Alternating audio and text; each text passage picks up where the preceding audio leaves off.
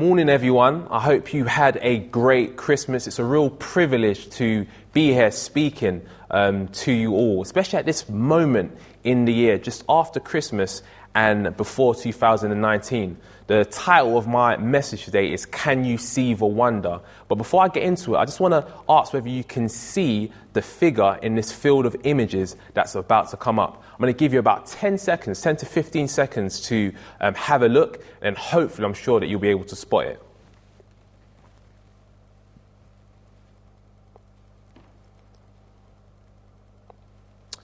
So have you seen it yet? What is it? Yes, it's a Dalmatian. But the real question that I have for you is, how easy was it to spot?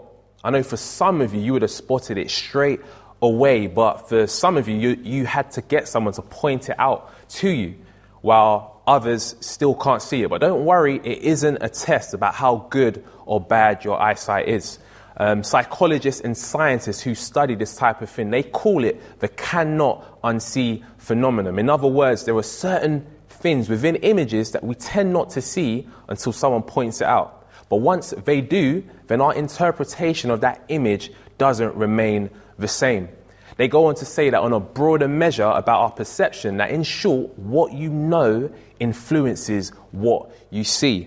And that's deep.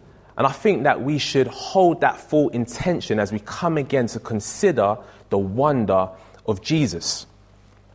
Peter, in one of his letters to the believers, he says that Jesus is a living stone rejected by men, but in the sight of God, he is chosen and precious. What did God know and therefore see in his Son that these men and women didn't?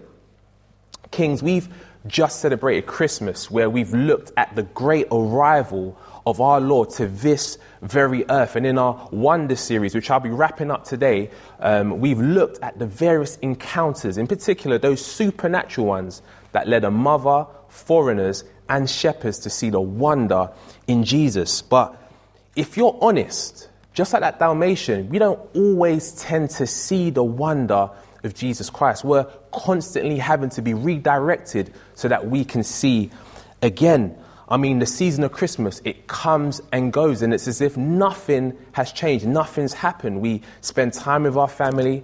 Again, we eat some food and we open up some presents. Young people, and this isn't just peculiar to them, but you may come church services week in, week out. You might see your parents, other adults, even other young people worshiping Jesus, and you just think, what's so special about this man? What's so special about Jesus? It's just a baby we're talking about. I just can't see it. And for some of you, that's where you are, right here, right now. You just can't see it, whether you've never beheld the wonder before or your sight has just been dimmed.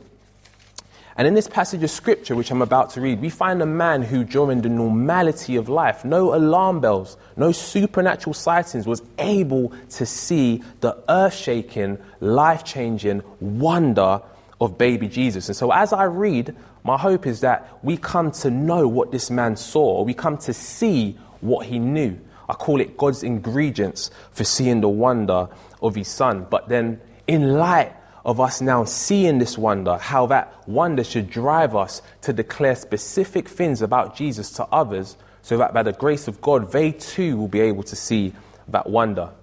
So if you have a Bible, please turn with me to the Gospel of Luke. I'll be reading from chapter 2, from verses 25 to 35. So from verse 25. Now there was a man in Jerusalem whose name was Simeon, and this man was righteous and devout, waiting for the consolation of Israel. And the Holy Spirit was upon him. And it had been revealed to him by the Holy Spirit that he would not see death before he had seen the Lord's Christ. And he came in the Spirit into the temple. And when the parents brought in the child Jesus to do for him according to the custom of the law, he took him up in his arms and blessed God and said, Lord, now you are letting your servant depart in peace according to your word. For my eyes have seen your salvation, that you have prepared in the presence of all peoples, a light for revelation to the Gentiles and for glory to your people Israel. And his father and his mother marveled at what was said about him.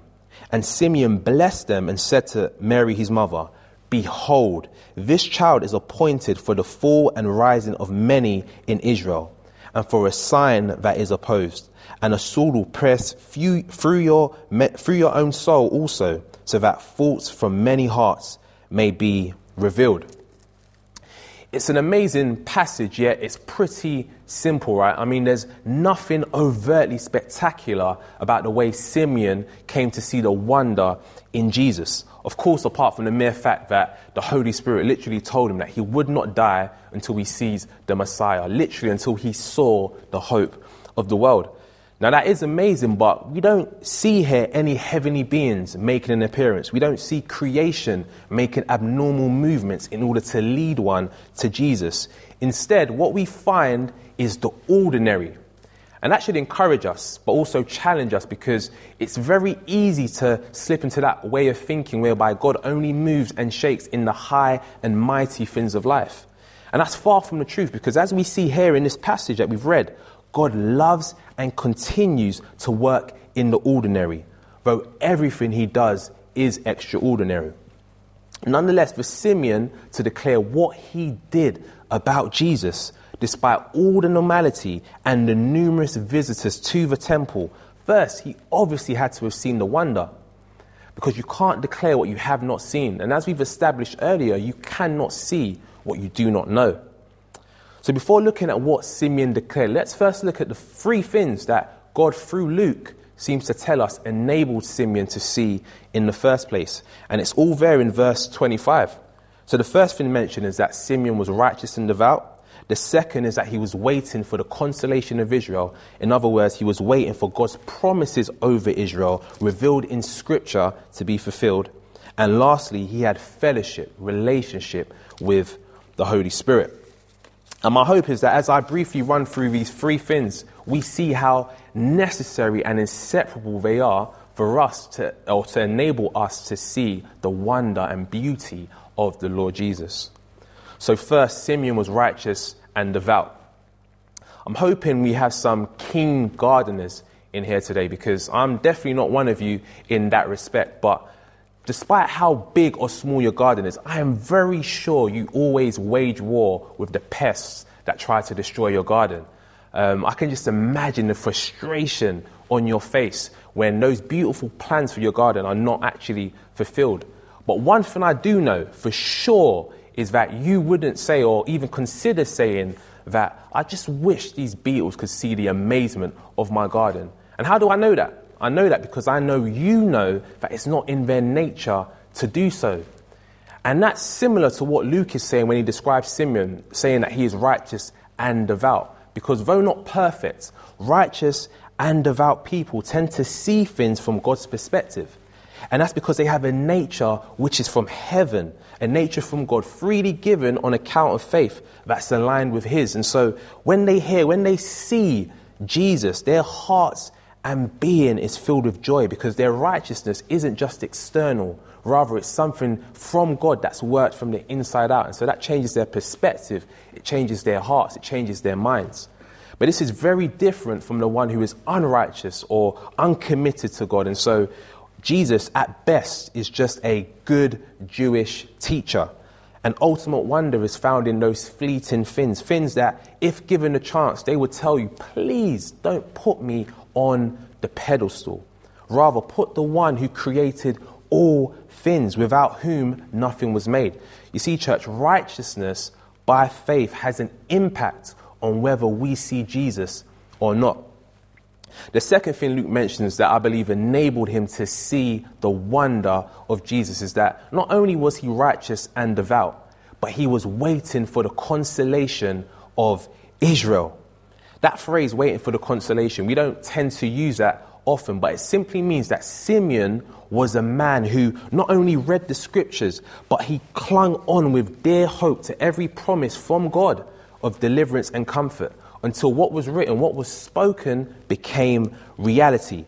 And if you know anything about Israel's history, you'll know they needed comfort, especially in light of all the promises, the good promises God had proclaimed over them. Simeon, he lived at a time where Roman rule was dominant, and Herod was a ruthless king who ruled and reigned in Jerusalem, God's own city. And his ancestors had seen exile upon exile, kingdom upon kingdom oppressing them. And so as Simeon stood in the temple that day, I'm not sure, we don't know his thoughts. The Bible doesn't explain to us the things that were running through his mind. But given the flurry of prophecies in the Old Testament concerning the Messiah, I can just imagine the thoughts that were welling up in his spirit and the passages that were coming up or coming to remembrance. For instance, seeing Jesus, he may have thought, this is the one who, with righteousness, he will judge the needy. With justice, he will give decisions for the poor of the earth. Or because of his rule, God declares, they will neither harm nor destroy on all my holy mountain. For the earth will be filled with the knowledge of the Lord as the waters cover the sea. Or seeing him, he may have thought, he is the one who is to be pierced for our transgressions, my transgressions. He is the one who is to be crushed for our iniquities. The punishment that brought us peace was on him, and by his wounds we are healed. I'm only scratching the surface here with some of those promises, but I'm hoping you're starting to see some of the wonder that Simeon saw. And this is made known through the words of Scripture. And that's good news for us today because we have the Bible. We have God's word containing so many promises for people, the world around us, and the church. But as an extension of Israel's own plight, we too know that we need the comfort of God. We have mothers who are crying because their sons have been stabbed. We have young girls who become drug runners because their father's not around, and so they seek male companionship. We truly need the comfort of God. And the sooner we start studying the Word of God, is the sooner we'll start to realize that God's comfort for his creation is accomplished solely through his Son, Jesus. And this is where the wonder is, where our hope should be, because Jesus truly is the answer to the world's problems. And lastly, the Holy Spirit. He's so important because only God can open our eyes. Only God can open the eyes of those around us. No amount of Specsavers is able to help any man or woman in this situation. You see, in that temple that day, Simeon didn't just see a baby. He saw God's salvation, a deliverer of the world. He didn't just see another couple just coming in with a child. No, he saw the eternal Son in human flesh. And so it's no mistake that Luke ends his description of Simeon by saying, and the Holy Spirit was upon him. Jesus informs us of the Spirit's work, that he, the Spirit, gives life. And so for you and me to have life, true life, indestructible, new creation life, we need the Spirit. And lastly, Jesus speaks about how the Spirit glorifies him. In other words, there is no way we are going to repent and turn from our sin and look and see the beauty of Jesus without the Spirit. But with the Spirit, not only will you and I receive life, the type of life in which he leads us in righteousness before God, but you will also love the Word, and in it you will find hope, the hope of Jesus for every situation, for this life and for the life to come. And so this here, church, is how we come to see the wonder of Jesus, the wonder of Christmas. Righteousness by faith, a longing for the fulfillment of God's promises rooted in Jesus, and ultimately relationship with the Spirit. And Simeon saw it, as we see. And upon seeing it, he couldn't contain it. He had to go out and declare it. And so you and I, young and old, if you have seen the wonder, you too are called to go out. Just like that image, you are called to go out and point to others the wonder of Jesus. And so in closing, let's quickly just dive into what Simeon actually declared. First thing, upon seeing the wonder of Jesus, he declared that God's salvation has come. In other words, it's here. And so if you're looking for healing, if you're looking for peace, for deliverance from evil, for reconciliation with God, look nowhere else. Search no more and come to Jesus. It's so important that when we go out and declare the wonder and the beauty of Jesus, that we, like Simeon, uphold the exclusivity of Christ, because there is no salvation, no hope in any other name. Second, he declared that Jesus is a light for revelation to the Gentiles. This means that God in Jesus is set on drawing those who were not part of the people of God. In Simeon's day, this referred to the non-Jews, the pagan non-Jews who had no fellowship with God and weren't privy to relating with his people. But as this beautiful passage written by Paul in Ephesians 2 says, through the blood of Christ, they, the Gentiles, have been brought near.